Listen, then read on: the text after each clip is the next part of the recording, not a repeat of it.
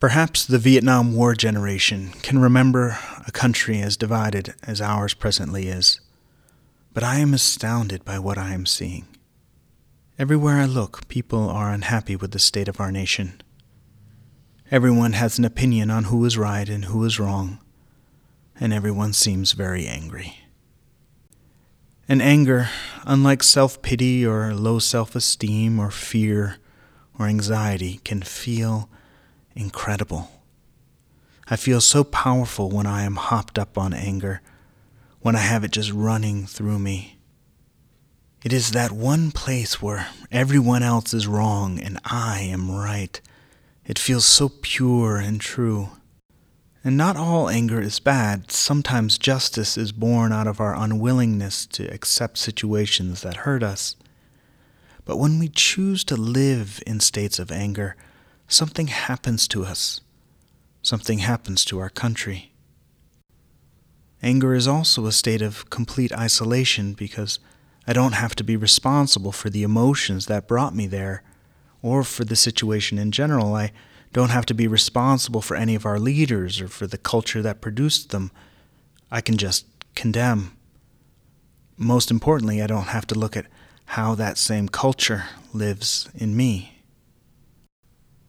But if I live with anger for too long, I always end up feeling ill.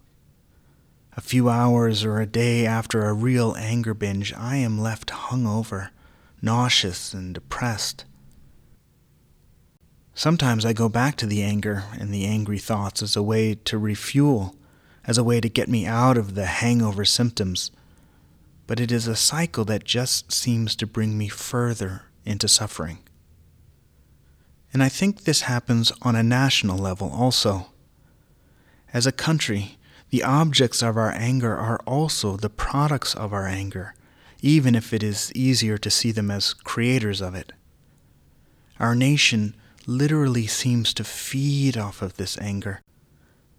Much has been written about the Tea Party and their anger as an anxious response to a changing workforce and a changing demographic and a changing world. But I think their anger, our anger, psychically and spiritually goes much deeper than just our present situation. There were a lot of people who lived on this land before the Europeans arrived, and they were massacred. And there were a lot of people who were taken from their homes in Africa, and they were enslaved. And there were a lot of people, the poorest of Europe, some of whom came here willingly, and many who did not, who were told they could not speak their language any longer, and they should be ashamed of who they were and where they came from. And certain people were allowed to do whatever they wanted to these people, and they did horrible things. This is the forge in which the culture of our nation was founded. And there was a lot of anger, and there was a lot of sorrow. And we were all created by it. But the story does not end here. Thich Nhat Hanh has said that he does not believe the kingdom of God has no suffering, because it is only in the experience of suffering that we are able to learn understanding and compassion. He comments, "You cannot grow lotus flowers on marble. You have to grow them on the mud. Without mud, you cannot have lotus flowers." All transformation, all peace begins with us as individuals. By understanding the anger, the sources of our anger, and our willingness to transform our anger, we are able to cultivate lotus flowers where once there was only mud. We know this is true for our individual lives. We have all had some success with resolving anger and benefiting from what has grown in its place. This is also true for our culture. As individuals, we are able to build communities of peace and transformation when we are able to address the larger angers of our society, angers which are too much for any one person or for any set of isolated individuals, no matter how enlightened they are as beings. The anger that lives in us comes from both our personal lives, pains and slights we have experienced, and from the larger community of which we are a part.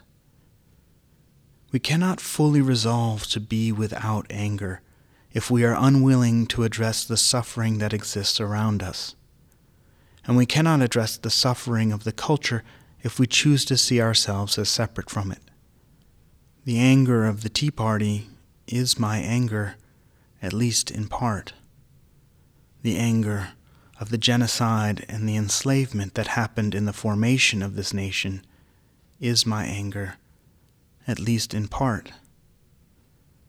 But when I am in community, I don't have to carry it all on my own. It is also carried by others, and it is also carried by God, for I truly am not separate. Wendell Berry writes, "Whatever is foreseen in joy must be lived out from day to day. Vision held open in the dark by our 10,000 days of work. Harvest will fill the barn. For that, the hand must ache, the face must sweat. And yet, no leaf or grain is filled by work of ours. The field is tilled and left to grace. That we may reap, great work is done while we're asleep. When we work well, a Sabbath mood rests on our day and finds it good." We are called to action, to speak out against injustice, but we are also called to enter into the stillness and allow it to work on us, the forgiveness to move through us. Our culture can feel nauseous from the anger, and often it turns right back to anger to try to solve that nauseous feeling, to get some power back, to refuel, because anger feels so good. But the cycle of suffering just continues when that is the pattern. Because anger is all about isolation. It is a denial of our true self, of our interconnected self. So we pray for a release from anger. And we do so with the hope of not just freeing ourselves, but also of freeing all those around us who are often held in place by our anger, who cannot be redeemed because we hold them in a place of badness. The redemption of the world comes through us more than we do the actual redeeming.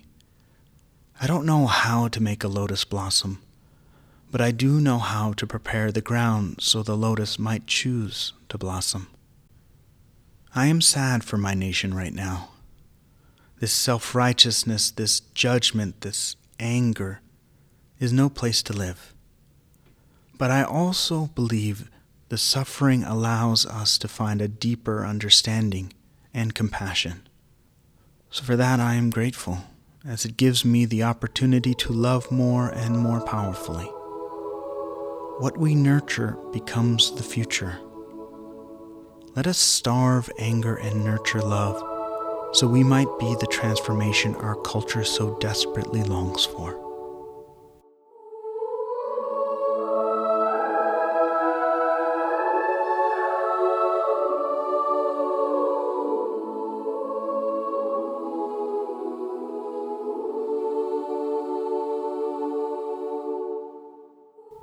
Thank you for listening to this meditation. You can find a written version of it on my website at ianwhitemarr.com/meditations. Who are the people in your life who would enjoy and benefit from this meditation? Pick one. Send them a link. Maybe start a conversation with them.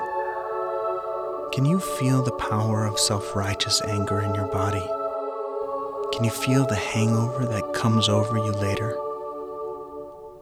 What could you do to starve anger and nurture love? The spiritual journey isn't something we need to do on our own. We are meant to travel the path with partners. I hope you'll join me again next week.